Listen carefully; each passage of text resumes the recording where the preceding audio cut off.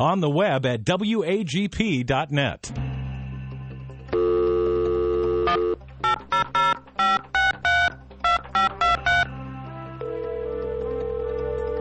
Good morning, and welcome to The Light, 88.7 FM Bible Live, a live radio call-in with Dr. Carl Broggi. Dr. Broggi is the senior pastor of Community Bible Church of Beaufort, South Carolina. And for the next hour, he's available to answer your questions, providing biblical insight and wisdom for everyday Christian living. Our phone lines are open, and if you have a question for Dr. Broggi, you may call 525-1859 or on your Alltel cellular phone, star 887. If you're calling outside our immediate area, call toll-free 877-924-7980. Now let's join Dr. Carl Broggi. Be diligent to present yourself approved to God as a workman who does not need to be ashamed, handling accurately the word of truth. We welcome you this hour to the Bible Line. As always, it's a privilege to be here. And if you're new to our station, this time for the next hour is an opportunity. If you have a question about God's Word or some challenge you're facing in your personal life or an issue that you'd like to get biblical counsel on, all you need to do is pick up the phone and call us direct. The local number is 525-1859. The toll-free number for those listening outside the state of South Carolina is 877. The call letters of the station, WAGP 980, 877-WAGP 980. Or you can email us here directly into the studio, and it will pop up on the screen right in front of us.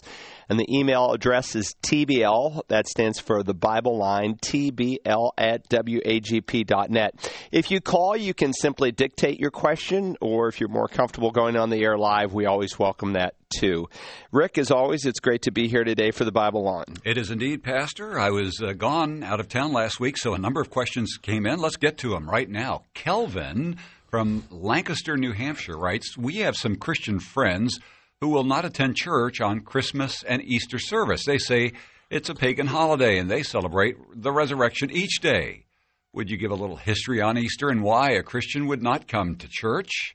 Our response was, whether it's Christmas, Easter, or July 4th, we attend church because it's the Lord's Day.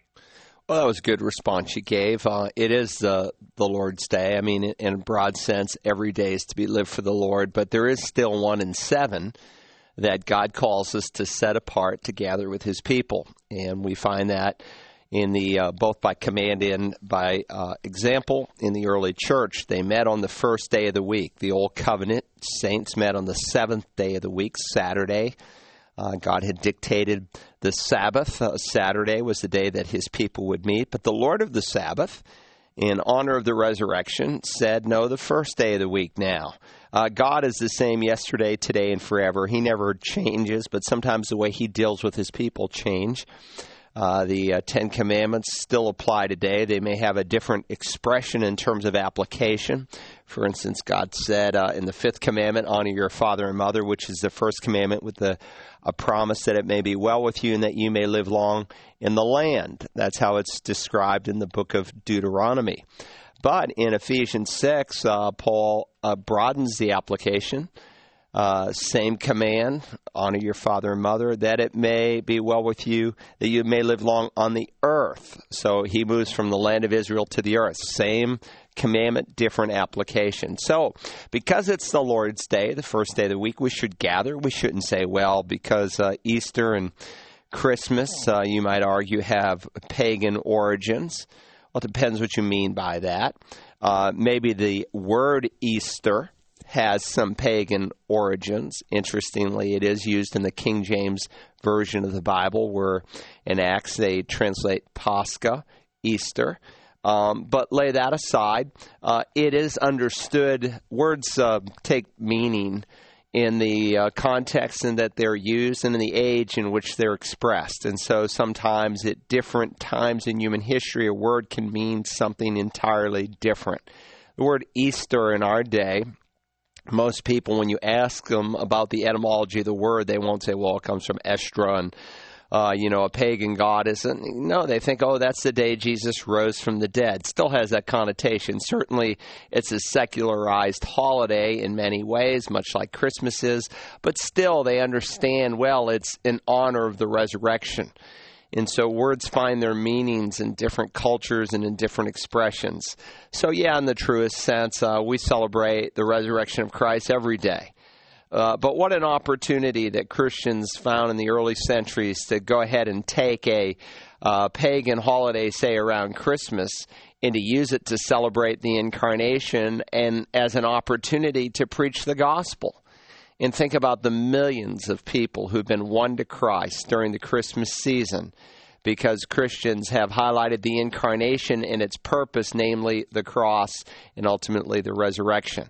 So your friend, I think, is a little narrow, has lost his perspective and his love for lost people, and that's unfortunate, but I'm glad that you went to church on Easter and maybe you invited some friends. I mean, it's still the two biggest Sundays of the year in America and the single best Sundays out of the whole year to invite a non-Christian when they will be most responsive. So, yeah, you take advantage of that. All right, let's go to our live caller who's waiting, Rick. Indeed, we do have a live caller. Thanks for holding. Good morning. You're on the Bible line. Good morning, Dr. Broggie. Thank you for taking my call. You're welcome. This past Sunday, I was listening to a song on the radio, and it talked about we're, a child of the King. And immediately my thought went to Jesus because he's referred to the King of Kings and the Lord of Lords. And that kind of jogged my memory of a question I've been wanting to ask you for a long time. I apologize, I can't remember exactly where in Isaiah it is, but it's brought up every Christmas about him talking about the coming of Jesus. He'll be called a mighty counselor, et cetera, et cetera.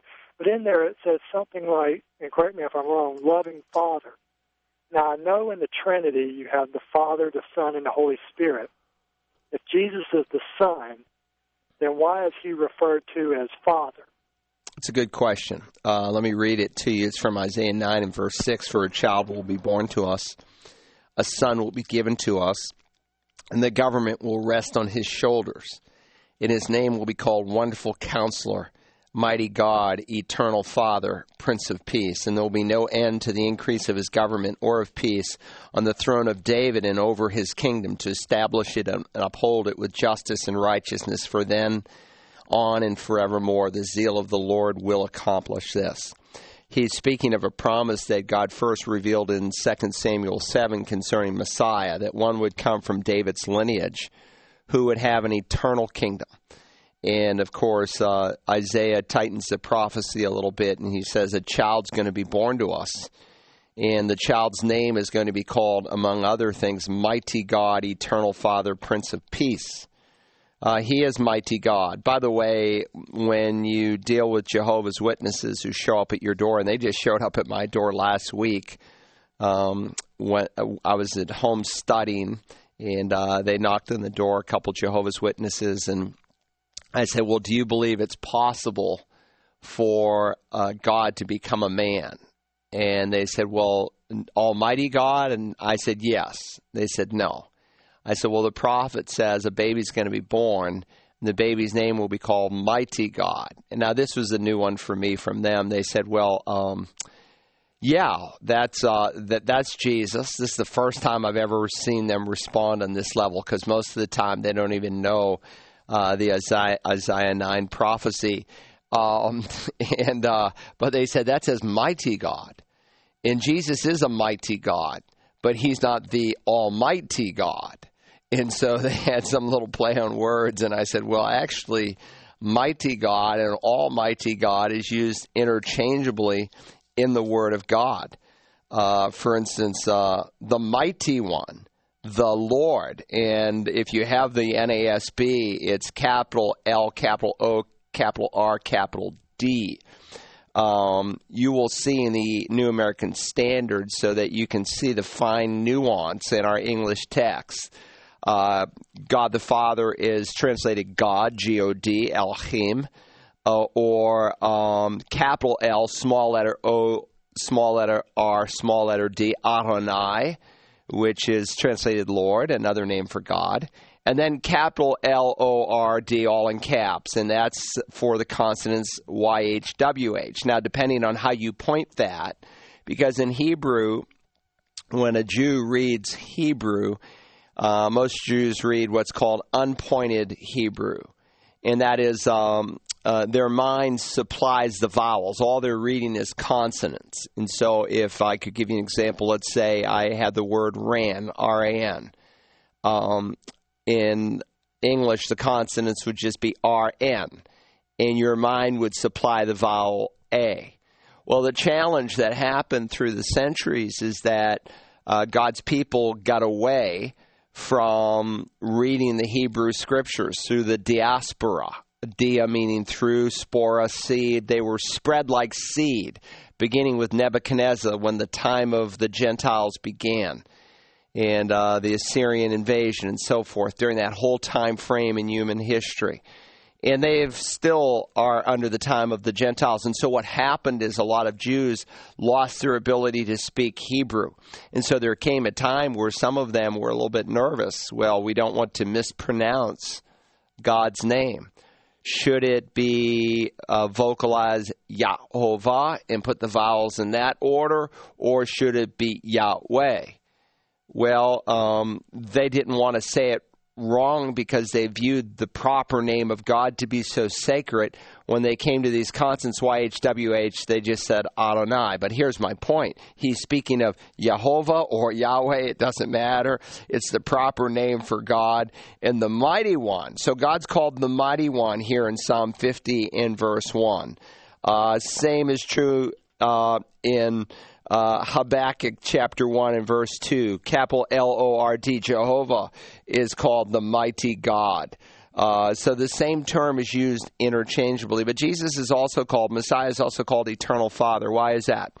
Because as many as received him, to them he has given the right to become children of God to those who believe in his name. And so Jesus Christ is the author of our salvation, as the writer to the Hebrews says. He's the one who makes it possible for us to become children of God. And so just as the prophet will later say in Isaiah chapter 53, where again it's like an eyewitness standing at the foot of the cross describing 7 centuries before what will happen. And God describes Messiah's work in Isaiah 53, how he would offer himself as a guilt offering, that he will see his offspring and he will prolong his days. What offspring? Speaking of a spiritual offspring. So in that sense, he is indeed the eternal Father. So great question. Appreciate it. I think someone else is waiting on the line patiently, and indeed, we are grateful for that. If you want to call us, give us the numbers again, Rick. All right, 525-1859, toll free, 877-924-7980, or email us at tbl@wagp.net. Let's go to our live caller. Thanks for standing by. Good morning. You're on the Bible line. Morning, Rick, Pastor. Good morning. Thanks for calling today. How can we help? Well, I'm going to promise not to ask you any questions about Uriah, but I would like to ask you something about your sermon the past few weeks in Romans 7, 1-6. Okay.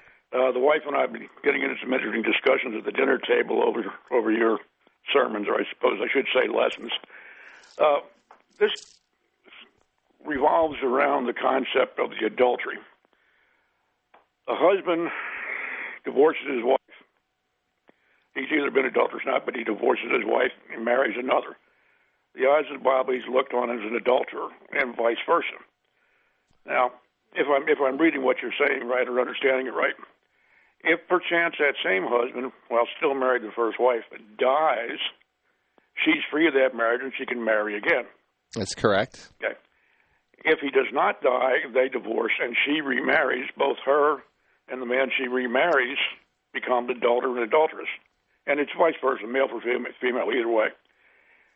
The question I have, the point of contention seems to be at the point where death comes in, my wife seems to think that she's absolved of the sin because the former husband, now dead, she's no longer married to him, therefore she's no longer an adulterer, having been remarried.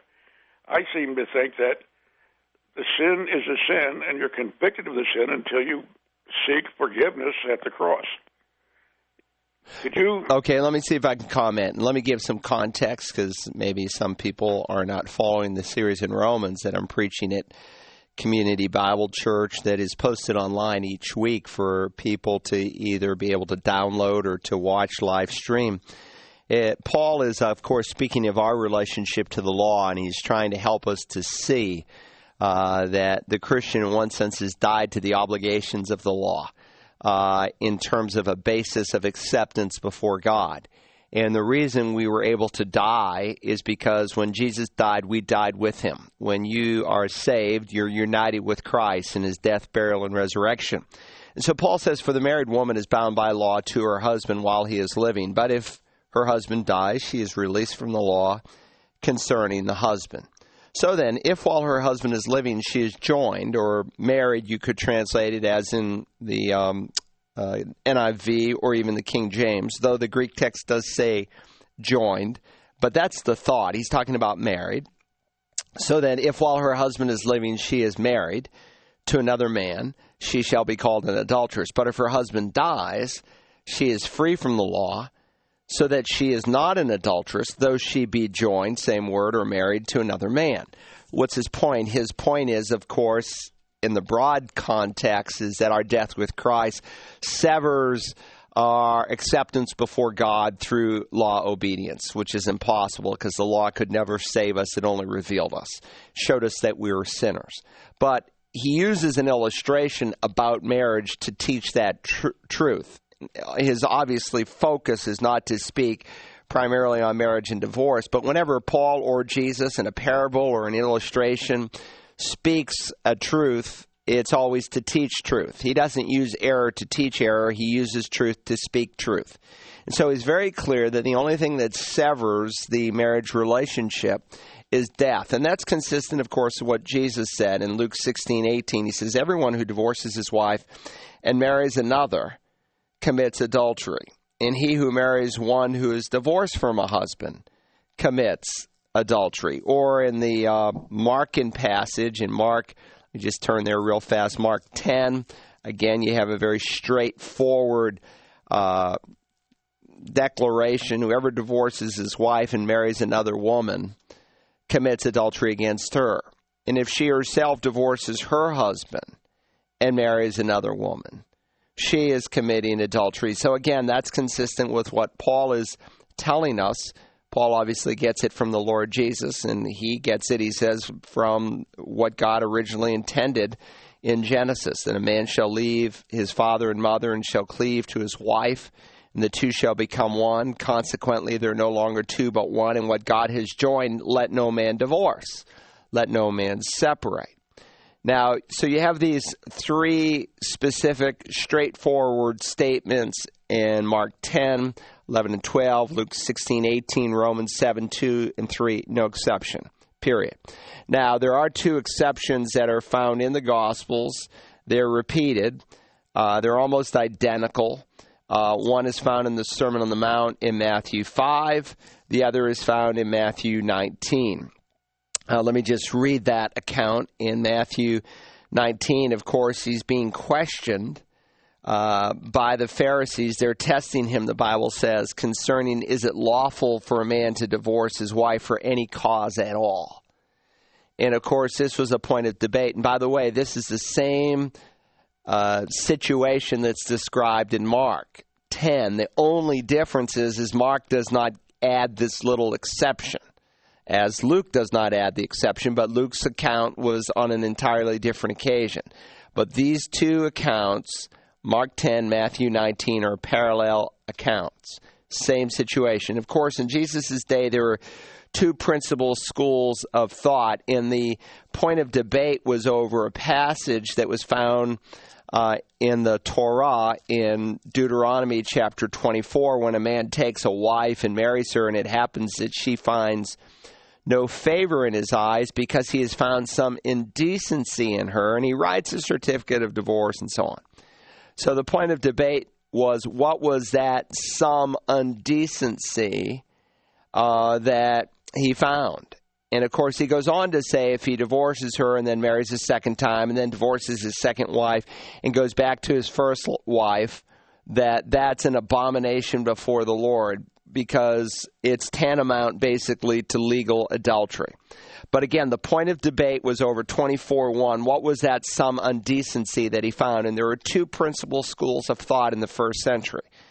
represented by two principal rabbis in the first century. One was Rabbi Hillel, and others like him. And I think I quoted a couple of rabbis in my sermon a few weeks back.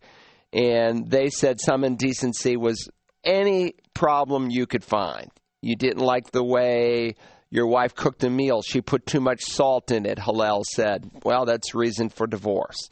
Or you found a wife that's prettier than your wife in your eyes. That was reason for divorce. Any reason at all. The school of Shammai narrowed it to a sexual offense. Well, Jesus seemingly took it way above either school. And, of course, he says, because of the hardness of heart, Moses permitted you to divorce your wives. But this was not God's plan, he says from the beginning. I say to you, whoever divorces his wife and marries another commits adultery. Now, that's me reading it without the exception clause. Let me read it with the exception clause. I say to you, whoever divorces his wife except for immorality. The King James says except for fornication. The NIV says except for sexual immorality, and marries another commits adultery. Now, in every English translation, they use two different English words from the exception clause to the end result. And there are two different Greek words in Greek. I say to you, whoever divorces his wife except for porneia and marries another woman commits moikeia. So why two different Greek words? It does not read, I say to you, whoever divorces his wife except for moikeia, adultery, and marries another commits moikeia, adultery. So the point of rub is, what does the exception clause refer to, and why does only Matthew refer to it? Why doesn't Mark and Luke refer to it? And so there have been two principal views, and then there's some fine nuances off of those views. But the two principal views in the history of the church is that the exception clause is found only in Matthew's account because he's referring to Jewish people who practiced what was called betrothal. When you were betrothed, and I know our newer translations today sometimes say engaged. The problem with that is it communicates the thought, but not strongly enough. It helps us to understand betrothal in one respect, because typically people, when they get engaged, they're planning to get quote-unquote married. And so they need an English word to try to capture the truth. The downside of it is it doesn't really capture betrothal. And so some translations actually use both words, and they basically say, you figure it out. Or they're trying to use different words so that people are highlighted in their thinking so that they'll maybe ask some serious questions. And this is always the challenge of translation. When you take the original word and you move it into the receptor language, what word best typifies that word? And sometimes there's not a single word that captures it. So some take the betrothal clause as the exception clause, that he's saying because they were considered husband and wife, and that's what it's like when you're betrothed, unlike engagement. There are 4 examples in the Old Testament where you have two people who are betrothed, though the relationship hadn't been consummated, and they're called husband and wife. Now, we wouldn't say that with engagement, would we? We wouldn't say, well, he's the husband of Mary, or she's the wife of Joseph when they're engaged. But they did in Jewish culture because it was that strong, and it was so strong a bind that a certificate of divorce would have to be written to break off the betrothal arrangement. And so Joseph in the New Testament is called the husband of Mary, yet they're only betrothed. The relationship had not been consummated, and so when he finds out she's pregnant, being a righteous man, because he loved her, he's not going to do it publicly, he's going to do it secretly, but he's going to put her away. And that same word, put her away, is often translated, in fact, in many English translations, is translated in that verse, divorce. He's going to divorce her.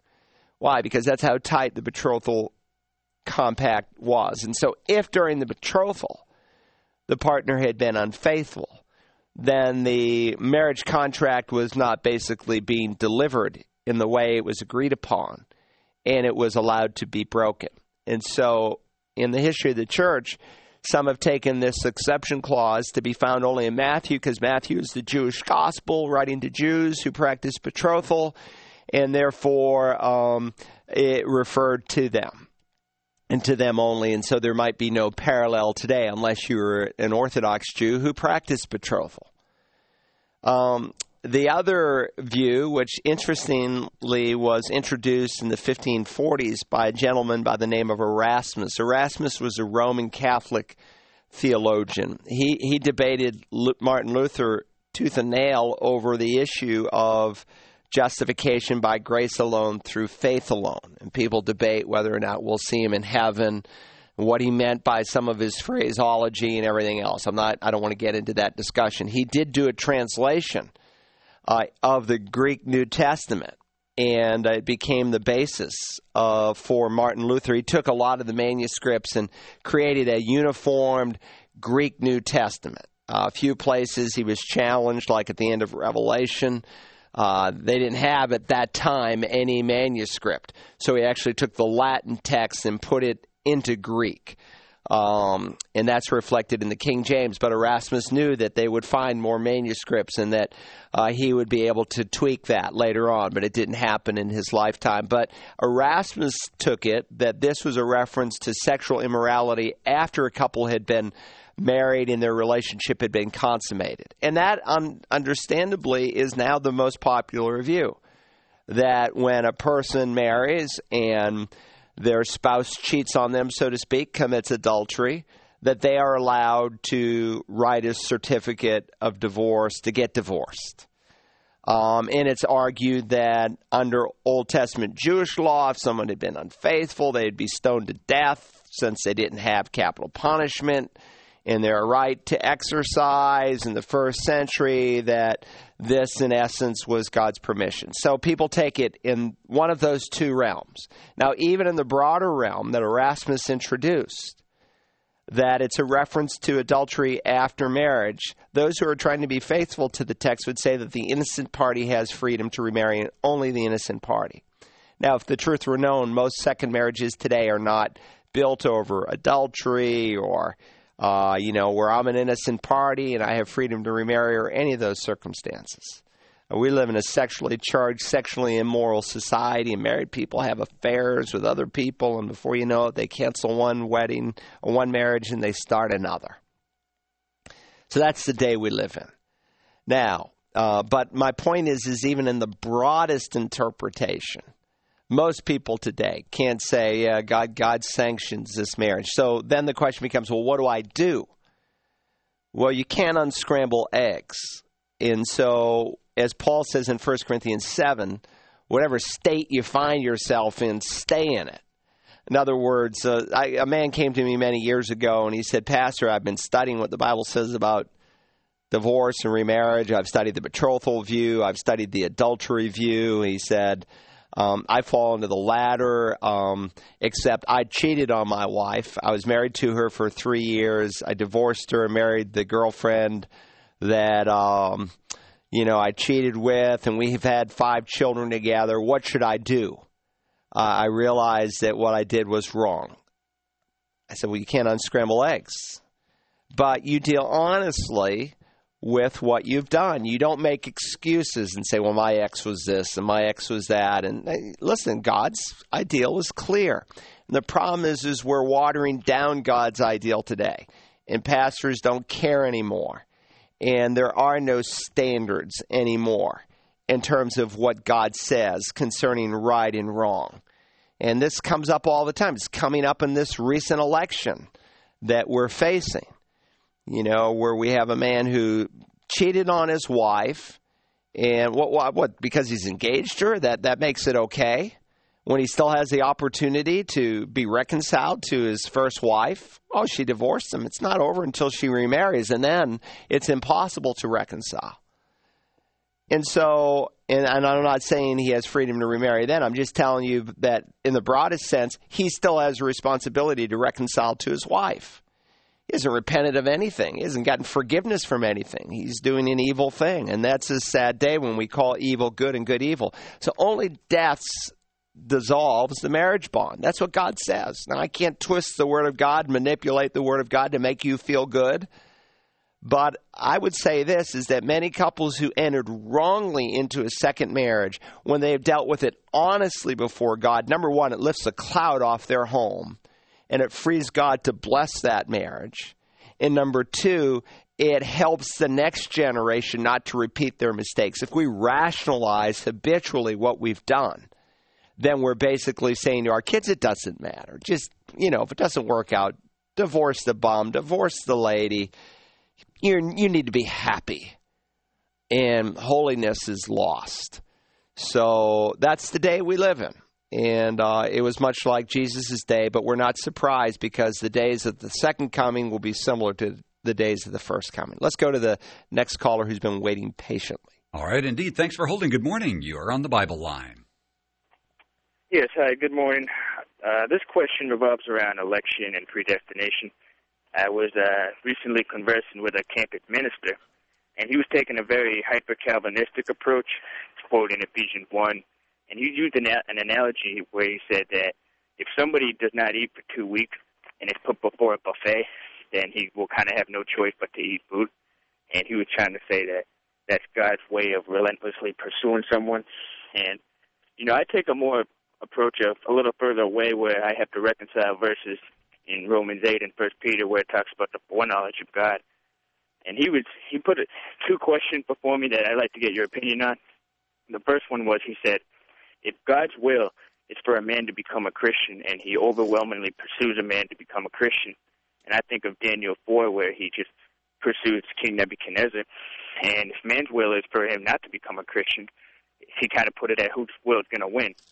And the second one he said that I thought was interesting where he said, if God were to look down time and see the foreknowledge of who would become a Christian, then that means that God is predestined to somebody based off what man does in terms of based off man's, almost he put it as a work where he accepts the gift, and based on that, God writes his name in the book of life. So I'd just like to get your opinion on that. Well, I appreciate the question. And again, it becomes an issue in definition of foreknowledge. And those who are listening to our series in Romans, and they're posted usually by Monday for people to be able to listen to it, we'll touch on it a little bit in Romans 8, but we will dig deep into these issues of predestination and election when we come to Romans 9, 10, and 11.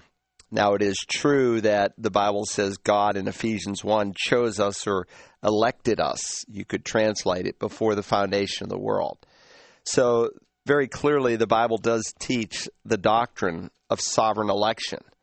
The question is, on what basis does God elect us?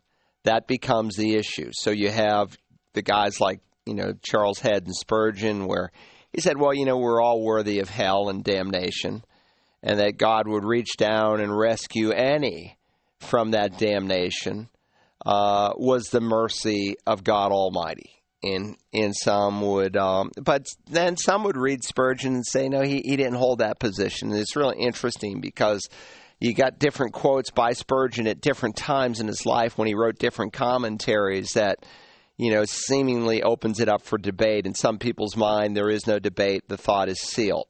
Then you have your double predestinationists who basically says that, God predestined one person for hell, created him for hell, for an object of his wrath, to display the glory of that aspect of God's character, and God predestined another person for salvation.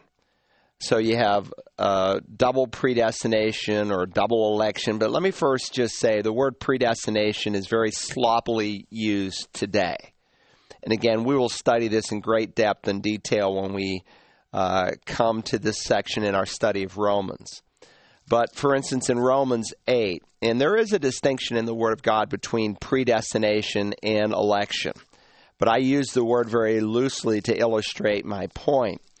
In Romans 8, it says he predestined, those whom he predestined he called, and these whom he called he justified, and these whom he justified he glorified. Well, what did God predestined us to be? Well, to become conformed to the image of his Son. So predestination is that process after you are saved by which God commits himself to forming and shaping the image of Jesus Christ into your life. Now, election is a more refined word that speaks of God's choosing. So all biblical Christians believe in the doctrine of election. The question that is the point of rub is, on what basis does God elect? Does God just, based on his sovereign will choose some and overlook or even create others for damnation? Or does God in his prior knowledge, and you can illustrate the word foreknowledge in many instances, prognosko, to mean God's prior knowledge, that God foreknew before the foundation of the world that his son would die, that what happened in Jerusalem was according to the predetermined plan and prior knowledge, foreknowledge of God. So some would define foreknowledge as God's prior knowledge, and some would put more meat to the word and say that it's God's choosing. Well, it maybe is semantical, but I don't think so. And again, I will go through every illustration of foreknowledge in the Word of God when we come to this section in the book of Romans. So hold on to it. But what your friend is basically saying is that God is somehow less sovereign because he looks down the corridors of time, sees how a person will respond, and now God is subject to man's will. Well, is it not equally possible that God in his sovereign will chose to give man free will? That God sovereignly chose and allowed that to happen? And let me just say that the Arminian view is equally wrong, that man makes the decision independently of God, that man all on his own is able to come to Christ. That's certainly wrong, because there's none who seeks God, no, not one. We're dead in our trespasses and sins. So dead men don't have any capability to do anything. So the initiative does begin with God. And God does woo people. The question, does he woo all equally? And I would say yes. And God, because he takes the initiative, if he didn't, we would all be damned. That's how rebellious our nature is. We wouldn't on our own naturally seek God. You say, well, I can't remember when I didn't seek God. That was only because of God's sovereign placement of you in this world. Maybe you had parents and grandparents who prayed for you from the time you were an infant.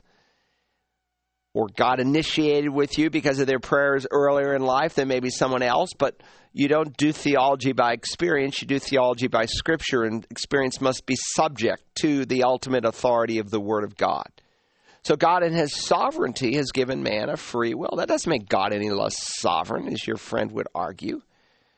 So God can equally be sovereign and man can equally be free. What makes man free will able to even function is because God takes the first initiative. So there's truth in some aspects of Calvinistic thought. Now, your friend, if he's a hyper-Calvinist, as you describe him, also doesn't believe that Jesus died for everybody. He doesn't believe that you can look at anyone in the eye and say, God loves you, Jesus Christ died for you. They would say, well, you can't go up to anyone on the street and say that, because you don't know if he's an elect member, if God's chosen him. And only if he believes and comes to genuine conversion can they say, well, God really, truly loves you. So when for God so loves the world, they don't mean world to refer to world, but to the world of the elect. Listen, the plain reading of Scripture, I think, is clear. And I think you have to be educated into the position that they hold, that no one just reading Scripture on their own would come up to those conclusions. Every once in a while I'll meet someone, I just figured this out on my own. No, you didn't. You didn't figure it out. Don't lie to me. You read somebody who tried to convince you. If you had just read the Bible on your own, you never would have come up with that. You would have come up with the view that God loves the whole world, that Jesus died for every man, and that you can say to anyone that God really loves you and really wants you to be saved. That it's not some, feigned invitation. It's a real invitation. And if a man goes to hell, it's not God's fault. It's his own fault, because he rejected the revelation that God gave in creation, or ultimately through his Son. Again, that's just a really short answer. We're going to spend some weeks on this, so stay tuned for our series on Romans. And if you don't have a church, come this Sunday as we continue to explore Romans verse by verse. Let's go to the next question or caller. All right. A caller dictated their question. They have a sister who recently moved, and she's been talking with a man who says he's been anointed by God to teach. He is telling this woman's sister that we don't go to heaven the minute we die. Rather, he says that we sleep until Christ returns for us. This woman knows Luke 23:43, where Jesus Christ tells the criminal that today he'll be in paradise with him. What other scriptures can she use to demonstrate the absent from the body, present with the Lord concept? Well, certainly the one you just quoted. And sometimes people don't know that that's actually in the Bible. They think that, well, that's a phraseology to communicate what the Bible teaches. No, Paul says very plainly, for we walk by faith and not by sight. We are of good courage, I say, and prefer rather to be absent from the body and to be at home with the Lord. 2 Corinthians 5:8. So that's an excellent text of Scripture right there. To be absent from the body is indeed to be at home with the Lord. That's what the Bible teaches. When the Bible describes sleep, it's not describing the state of the soul, but it's describing the state of the body. And that's clear from passages like 1 Thessalonians 4, where the Apostle Paul says, we don't want you to be ignorant about those who are asleep. The New translations say dead. But it's not the typical word for death from nekros. It's the word for sleep. And so it's better to translate it as sleep because he's describing the temporary state of the body. Just as you laid down last night on the bed and you got up this morning, well, there's going to be a great getting up day when people are getting get up out of the graves, wherever they've been buried or however they've been disintegrated. God's going to raise the body. Those will hear the voice of the Son of God, and there will be a resurrection to life and to judgment. He says, so we don't want you to be ignorant about those who are asleep or are dead, that you may not grieve as do the rest who have no hope. Because he says if we believe that Jesus died and rose again, and that's what we believe, that's our confession of faith at baptism, and the death and resurrection of Jesus to save us. It's a first-class conditional statement in the Greek. It's assumed to be true, just like when Satan said, if you are the Son of God, turn these stones into bread. He didn't question that he was God the Son. It was assumed as true. That's why he gave him the kind of temptation he gave him. He wouldn't say, Carl, if you really want to obey God, turn these stones into bread. I don't have the capacity to turn rocks into loaves of bread. But Jesus did because of who he was. Well, if we believe, and we do, that Jesus died and rose again, even so God will bring with him. What does that mean? God will bring with him those who have fallen asleep in Jesus. What do you mean? Where's Jesus coming from? Heaven. What happens when you die? Absent from the body, present with the Lord. So the person inside of your earthly spacesuit goes home to be with Jesus. That's why he's going to bring with him those who have fallen asleep. Their body's in the grave, but their person inside that body is up in heaven. God will bring with him those who have fallen asleep. For this we say to you by the word of the Lord, that we who are alive and remain until the coming of the Lord shall not precede those who have fallen asleep, because the Lord himself will descend from heaven with a shout, with the voice of the archangel, and with the trumpet of God, and the dead in Christ shall rise first. So he's bringing from heaven the departed spirits. He will, with a shout, raise their bodies. The two will be united. Those of us who are alive and remain will be caught up together to meet them in the air, and thus will always be with the Lord. Another text that you might want to consider is found here in the book of Philippians, chapter 1. For me to live is Christ, and to die is gain. There is no gain in death if I sleep in the grave. Paul said, listen, everything about my life is the Lord Jesus. He enjoyed the fellowship of knowing Christ, as he'll describe a little bit later in this letter. But he says, if I am to live on in the flesh and the body, well, this will mean fruitful labor for me. And I don't know which to choose. I'm hard-pressed from both directions. Having the desire to depart and be where? Be in the grave? Asleep? No. I am hard-pressed from both directions, having the desire to depart and be with Christ. For that is very much better, yet to remain on the flesh is more necessary for your sake. So when you die, you depart and you're with the Lord Jesus Christ. That's why to live is Christ, to die is a gain. Why? Because there's more of Christ. You're actually in his presence. You might want to go online and listen to my sermon on Philippians 1, 21 to 23. If you go to searchthescriptures.org, I've preached the book of Philippians, so you can just scan through Philippians. Oh, yeah, that's the text I want. And I go through about 10 passages that teach the truth, absent from the body, present with the Lord. But I gave you a few to get started. Let's go to our next caller or question. All right. Carl from Somerville writes, I'd like your thoughts on those who today call themselves prophets and apostles. I understand that some may have apostolic gifts, but I believe that the office of the apostle no longer exists. I believe it's confusing for church leaders to refer to themselves in this way, especially to new Christians. The pastoral epistles give us the blueprint regarding the leadership for the New Testament church. Your thoughts, please, and thank you so much for your ministry. Well, the point leader in a New Testament church, as God designates him, is called elder, bishop, or pastor. Those are three words that are used interchangeably in the New Testament of the same office, not of different offices, but of the same office. And that's important to note, because I know in some denominations there's a pastor, but then or an elder, and then there's a bishop, and he's kind of like a super elder, so to speak, a super pastor. But that's not really the New Testament pattern. There's not a hierarchy above the local church. Now, there might be a bishop or an elder who oversees the church in a city that meets in many numerous locations. But that's different from someone who, say, moves pastors around. And so he says, for instance, it's a trustworthy statement, if any man aspires to the office of overseer, it is a fine work that he does. And the word for overseer here I'm reading 1 Timothy 3:1, in the Old English is translated bishop. Okay, so there it's just a translation issue. But today people still use the term bishop, but King James says bishop, but that's the word. If any man transpires to the office of a bishop or overseer, it's a fine work he does. And then he describes what an overseer must be. In Titus 1, he said, for this reason I left you in Crete, that you might put in order what remains and appoint elders in every city. So here he uses a different Greek word.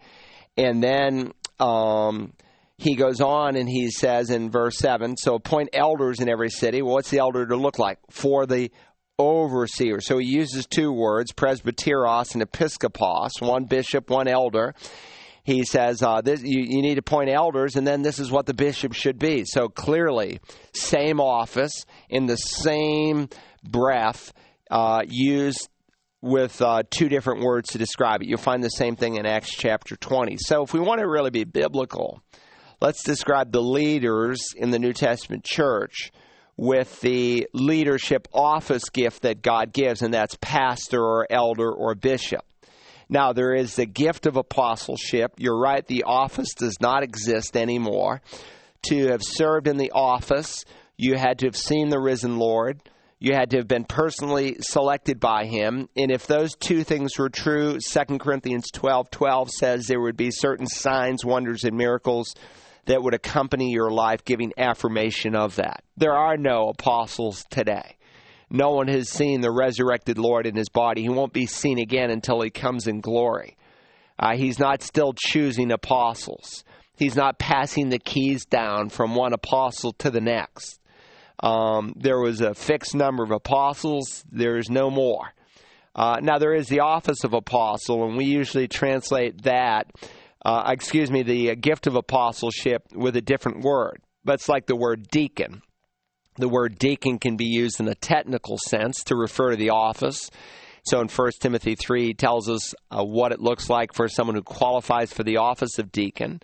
But then it's used in a broad sense, and we usually translate it servant in English to distinguish it from the office. He that would be great among you must be the deacon, same word, the servant of all. In fact, in many languages, they don't use two different words. They just go with the identical Greek word, and they choose the identical word, and they leave it up to the reader to interpret that there is a distinction being made between responsibility and the office of deacon. And that's not always that bad. The problem is that maybe someone doesn't read careful. The bigger problem is we take passages that are just describing servanthood and we make them something that they are not. So we speak of Phoebe, and she's a feminine form of the word deacon. She's a servant. She's not serving in the office of deacon. And the argument is extremely weak for those who would try to make it from that text. But usually churches where it says out front, apostle so-and-so, they're not talking about gift, and they've injected into that title a whole lot more than what the New Testament gives them freedom to call themselves. So if we want to be true to Scripture, call yourself what the New Testament uses to describe the office. There is no office of apostle, so you're right. There is a gift of apostleship, but you don't describe yourself with the gift, you describe yourself with the office. That's the pattern in the New Testament. He doesn't call people with gifts of apostleship in Acts 20. He calls the elders, those who serve in the office. That's what God designates as the leadership term. Again, the problem is that people who will say, I'm apostle so-and-so, that they mean a whole lot more than the New Testament gives them freedom to mean. And they're usually very dangerous in their theology. So, no, I think I'm with you. I don't like what they're doing. Mm-hmm. So let's go to the next question. All right, Rosie from Bluffton writes, do evil spirits roam on earth, and can they reveal themselves to young children? Well, there are indeed, evil spirits that are at work. Daniel 10 illustrates the fact that there's a invisible war that's going on in the heavenly places. Paul warns us also in Ephesians chapter 6 of this identical truth, where he tells us to be strong in the Lord and the strength of his might. Why? Because we don't war against flesh and blood. Our struggle is not against flesh and blood, but against the rulers, against the powers, against the world forces of this darkness, against the spiritual forces of wickedness in the heavenly places. So there are spiritual battles that are going on in the invisible realm. And Paul says, you think the battle is with flesh and blood, your neighbor. It's not.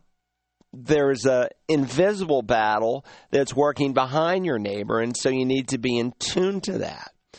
So, evil can express itself in many ways, and we often think of it, in a very overt way where the devil comes with his pitchfork and his cloven hoofs and his pointed tail. But the truth is most of the time when the devil comes, he comes as an angel of light. And if he does, so don't his servants, so don't his ministers, Paul argues in 2 Corinthians. So we need to be alert to it. The devil can manifest himself to anyone. Certainly in homes, too, where parents have given themselves up to evil spirits, and they've invited the devil into their own lives for possession. In homes like that, sometimes children will encounter more overtly these demonic spirits because of their parents. Now, it's not hopeless for them because, again, the Bible reminds us that where sin abounds, grace abounds all the more. You might want to listen to my series on fallen angels, and you can go to Search the Scriptures, and I don't think you can download that, but I think you can order it at searchthescriptures.org, and I do a whole series on what the Bible says about fallen angels. Let's go to the next question. I think we got time for maybe one more. All right. Let's go ahead and do that one. Let me go there real quick. Bear with me one second. Bob from Dunstable, Mass. writes, hello, Dr. Broggi. I wanted to compliment you on your radio broadcast. I hear you at WDER in New Hampshire, and that's just a word of affirmation. Okay. I don't think it's a question. And then Bill from Concord. I appreciate it. Thank you for your encouragement, Bob from Dunstable. Bill from Concord, New Hampshire, wants to know who Jesus is referring to in John 19:11. Let me just go there real fast. John chapter 19 and verse 11. There we read, this is the situation where Jesus is before Pilate. Pilate says, don't you know I have authority to release you and I have authority to crucify you? And Jesus says to him, you would have no authority over me unless it had been given to you from above. For this reason, he who delivered me up to you has the greater sin. So your question is, who is the he in the verse? Well, it's not Judas, because Judas delivered the Lord Jesus to the Jews. Ultimately, it was Caiaphas. If you remember, there were 6 trials of Christ, 3 religious, 3 secular. And so he went from Annas, the high priest, his father-in-law, to Caiaphas. He was the appointed high priest, the puppet high priest that Rome recognized. And in the parallel account in Mark 14, it tells us, and in Matthew 27, if I remember, first couple verses, it tells us that Caiaphas is the one who delivered him over to Pilate. The bigger question is, why did he have a greater sin? We should answer that next time. It's too important to leave hanging here. We're out of time. Thanks for being with us today for the Bible Line.